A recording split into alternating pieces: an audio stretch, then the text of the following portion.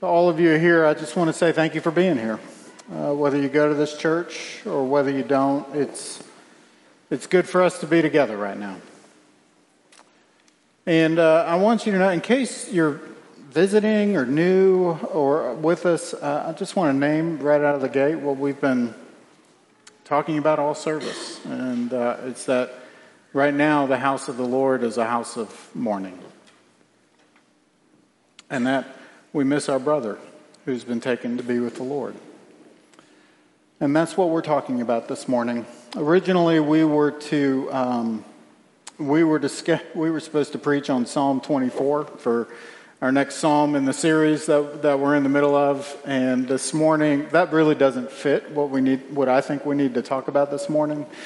And the thing about the Bible is that you don't have to go far before you come across prayers of lamentation that help us in our grief. And there are a lot of places that we could go to. I looked at a lot, but this morning we're going to look at Psalm 25, which is an individual lament written by David, taken up in the context of a corporate worship service. So let's look together. This is Psalm 25. I'll read verses 1 through 22. Hear the word of the Lord. To you, O Lord, I lift up my soul.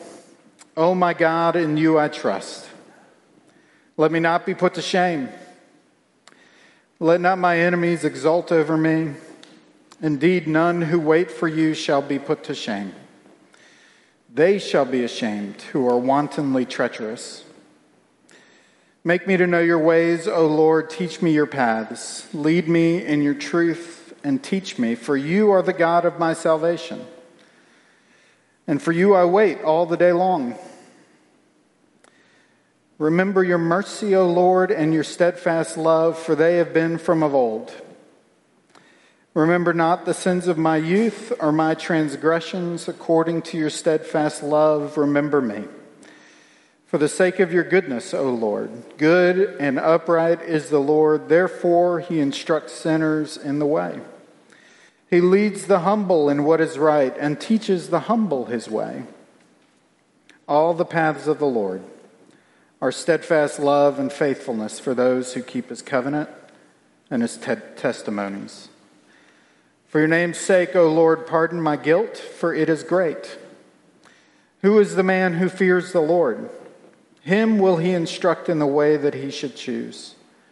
His soul shall abide in well-being, and his offspring shall inherit the land. The friendship of the Lord is for those who fear him, and he makes known to them his covenant. My eyes are ever toward the Lord, for he will pluck my feet out of the net. Turn to me and be gracious to me, for I am lonely and afflicted. And the troubles of my heart are enlarged. Bring me out of my distresses. Consider my affliction and my trouble, and forgive all my sins. And consider how many are my foes, and with what violent hatred they hate me.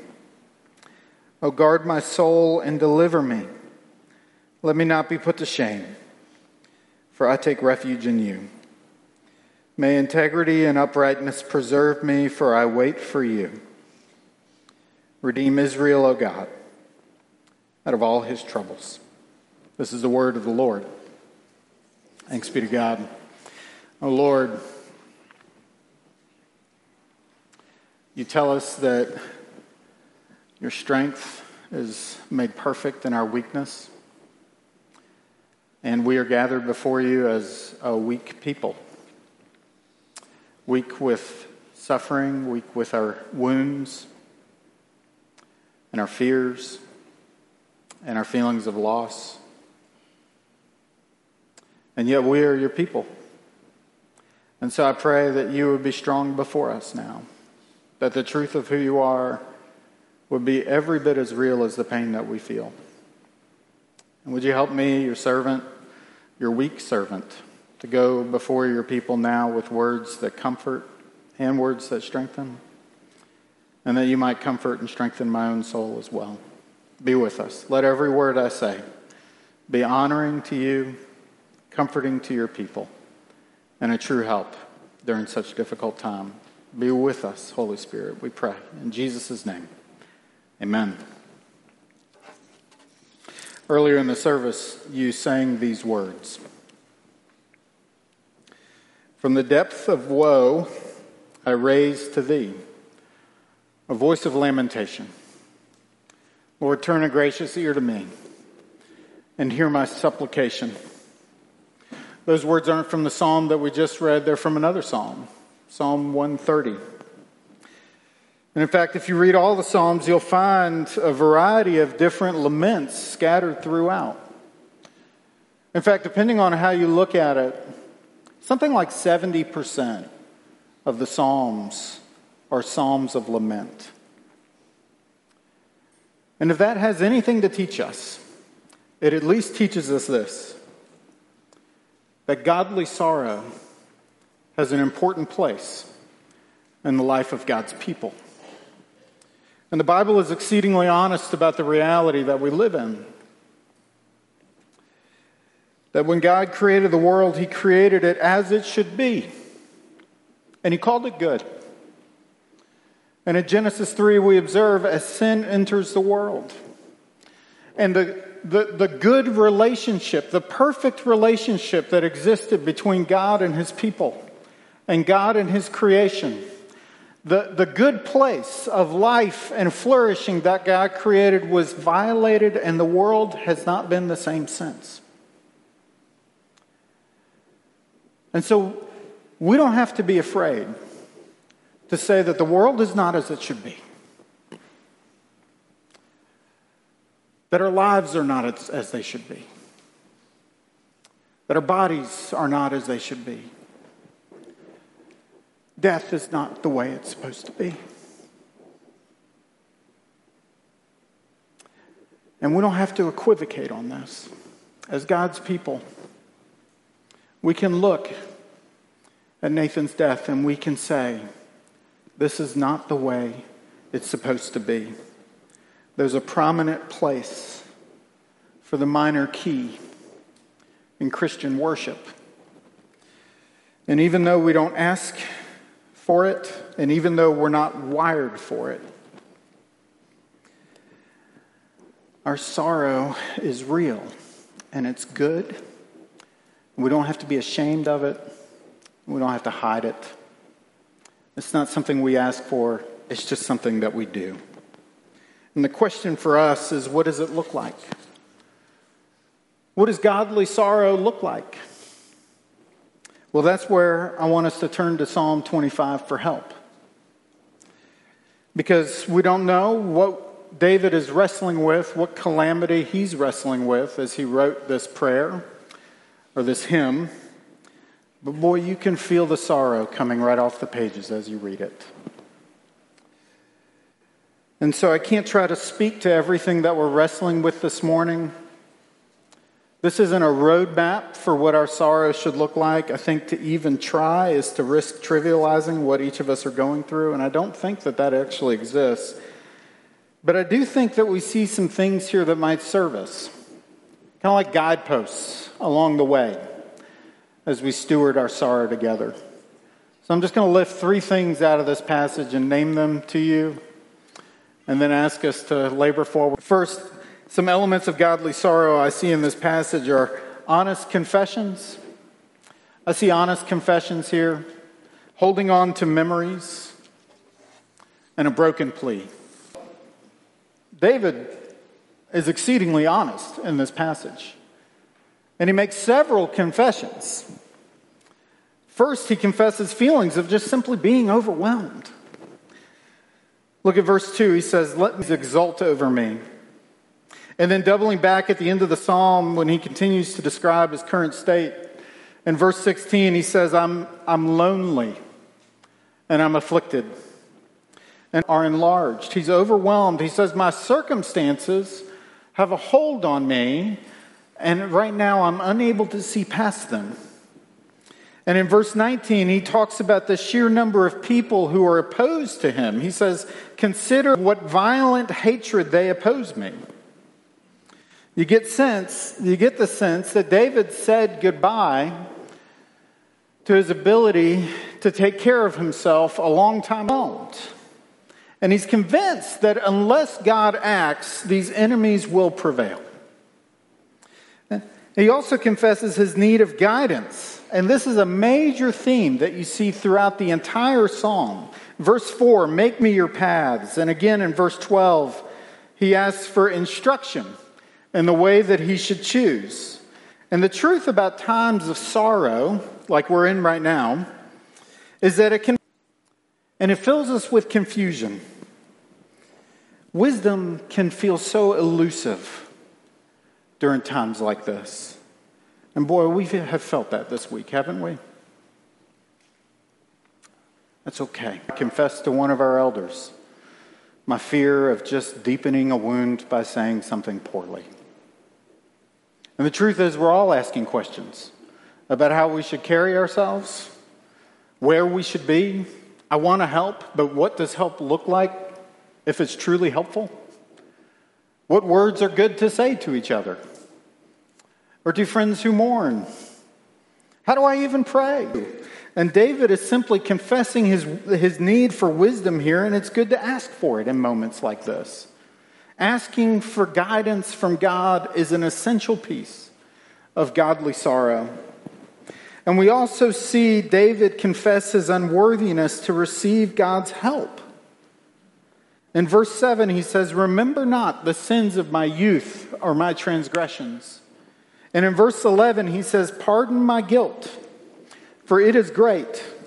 Now listen, this is natural. Whenever we approach God for help, it's natural that we might remember our sin whenever we go before the Lord. But listen, I want to be really clear about something on this point. There is no connection in this psalm between the sins of David's youth and the circumstances he's enduring right now. That's not what's in this passage. He's really being honest. He's being honest about himself. He's being honest about his need. And he's being honest. He's being honest about his inability to take care of himself. Only an honest person can pray this prayer. And I think that there's something that we can learn about this. That there's an implicit humility in godly sorrow. It's humbling beyond comprehension to stare at people we love who are suffering and admit out loud, I can't fix this. And I don't know how to help. I've heard people confess to feeling lost this morning or this week. I've heard people confess to feeling weary with sadness. I've heard people confess to feeling overwhelmed at what we're facing together. I'm with you in that. I've felt all those things too. And I just want to say that's true honesty. Those are good, honest confessions. And it's good that we say it out loud together because we need each other right now. It's important that we see that what David is doing here is he's written out a prayer, or he has sung this prayer, and then he gave it to Israel to pray or sing with him. That they were joining together in the context of a corporate worship service and sharing these words of sorrow that David is experiencing. And he's giving us a picture of what it looks like to invite companions into your sorrow. I heard a story this week about a guy in our church. He doesn't know I'm about to talk about him, so I'm going to not name his name. But he sent a text to a couple of buddies one night this week. And he said just the right thing. He said, any chance you guys are free tonight and are able to come over to my house so that we can be sad together? And when I heard that, I thought that's exactly the right way to put it. That we would just be sad together. That's a healthy and good invitation. That's exactly what we need to be doing, is gathering up and sharing our grief with each other. And one of the most haunting words in this passage is when David says, I feel lonely in my affliction. And because that's what afflictions do. They seek to isolate us in our grief. And so the impulsive obligation that I've seen in many of you, you're intuiting this already, is to simply indulge in the opportunity to attend to each other in the loneliness that accompanies sorrow. I want to tell you to continue to do that because we need each other right now. Don't disappear. Draw near. We are all here, and you are welcome. And what's interesting to me is that David does make honest confessions, and that's good, and that helps us. But he also shares with God's people the memories that he's holding on to about who God is. First, he remembers that God is trustworthy. Look at verse 2. In you I trust. Well, that's what faith is. That's what it looks like to live out in faith, even in the midst of difficult circumstances, trusting the weight of your life to God. And amidst all the terror that I'm confronted with, I'm still holding on to the claim that you are trustworthy.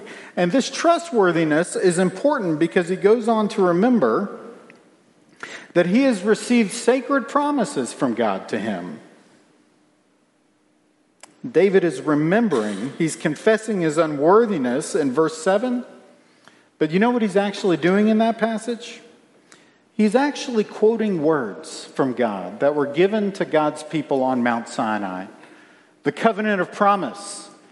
David is actually remembering that God said this to his people, that he will not remember us according to our transgressions, but will remember us according to his steadfast love. What you see here is that David is remembering things God has said, and then he's calling God to remember what he has said. And remembering is not a passive thing. It's actually exceptionally active in the Bible. And it calls God to action based on his character. This is like a symphony of redemptive memory at work in this passage. And so what it is at its most basic level is a call to remember God's character. Good and upright is the Lord, he says in verse 8. All the paths of the Lord are steadfast love and faithfulness, he says in verse 10. These are the things that are hard to believe in our sorrow. And yet they're also the reason that David is able to speak the first two lines of this song. To you, O Lord, I lift up my soul. O my God, in you I trust. He can't say that without holding on to these memories of who God is. He's holding on to memories of God's faithfulness in the past and asking God that they might hold forth in the present. So one of the things I want you to see here is that godly sorrow and a faith that honors God, these things are not mutually exclusive. They're not. Our sorrow doesn't swallow up our faith, and our faith shouldn't minimize our sorrow. In fact, what they do is they coexist in some kind of curious symbiotic way. Knowledge of God doesn't dismiss your pain. In fact, what it does, I would propose to you, is it helps to make sense of it. Because remembering the established goodness of God, his ways, and his character actually helps us understand the atrocities that we're surrounded by. If God is good, and he truly embodies good, then it gives us permission to call evil what it is. How can we claim that things are not the way they're supposed to be without a picture of the way that they are supposed to be? But no, God is categorically opposed to the presence of evil. And even more personally, he hates that his people suffer because of it. Remember, Jesus wept in the face of death. He went to his friend's house, and he looked in the eyes of Mary and Martha. And he looked in the tearful eyes of all the mourners that they were surrounded by. And his spirit was deeply moved by tears of grief, and he broke down himself. He hates death. And the hope that we have found is in a memory that we too hold on to. That Jesus hates the death of his friends even more than he hates his own death. In fact, He went before us in death. And because of Jesus, even though death remains our last enemy, death doesn't get to have the last word, because Jesus wasn't held by death. He triumphed over death. And in his mercy, he shares this victory with us. And when he rose from the dead in his resurrection, he promises resurrection to all those who are his, who belong to him by faith. And that is the only reason that we could confess the faith that we did earlier in the service. We joined our voices and we said, we believe in the communion of saints. We believe in the forgiveness of sins. We believe in the resurrection of the dead. And we believe in the life everlasting. We believe these things. Nathan believed these things. And this is the good gift of victory that belongs to you as well. It's as true as gravity itself. And yet, even though we hold on to these sturdy and resilient truths, and they're good, and we need them, we still feel frail. We're weary with our sorrow. And on mornings like this one, we still feel our frailty. When life itself feels tenuous and even our prayers can become staggered and strained, I want you to know that that too is appropriate in sorrow. Because in a couple of ways, I look at this prayer and I just see a broken plea laid at the feet of Jesus. And I see it in a couple of ways. One is that I see it just feels scattered. And if you're familiar with David's Psalms, you'll know that they're really well organized and they have a coherent line of thought, all the way through. And there's usually a pivot in the Psalm where he begins to declare the truth about who God is and applying it to a scenario. But this one, it feels like he's kind of bouncing all over the place from verse to verse. And it can kind of be hard to see his thread running all the way through the passage. You can almost feel his sorrow is so raw, even as he's trying to process what happens as he writes. And so it feels like a scattered prayer. It also feels to me in some ways like an unresolved prayer. I think this is one of the reasons I keep coming back to this psalm all week long. Because look at how the prayer ends. He says, I wait for you. I am waiting for you.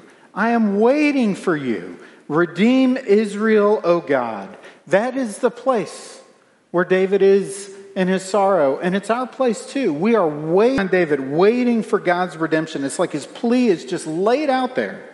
And all he can do is wait for God to act on his behalf. The request has been made. But has there been an answer? I only say this to make this hard to know what to think right now. It's hard to know what to do.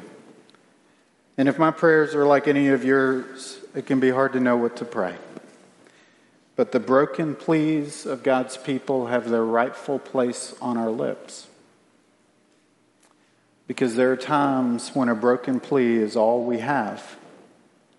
And even though our cry to God may be faltering and our footing unsure, there is one whose blood speaks on our behalf. And his voice is perfect. Redeem Israel, O God, out of all his troubles, David cries. Here's your redemption, bought with his precious blood. Heard a friend say this to me yesterday, and I just want to pass it along to you. He had this to say. He said, if our sorrow does one thing for us, it creates in us a yearning for the world to come. That's promised by Jesus himself when he says he will wipe away every tear from every eye, and death will be no more. You know how Psalm 130 puts it? Look at the last verse. His helping love no limit knows. Our utmost need is soundeth. Our shepherd good and true is he, who will at last his Israel free from all their sin and sorrow. It's our cry this morning, and it's a good one. Thanks be to the God who hears our broken cries and stands ready to receive them. Amen. Let me pray.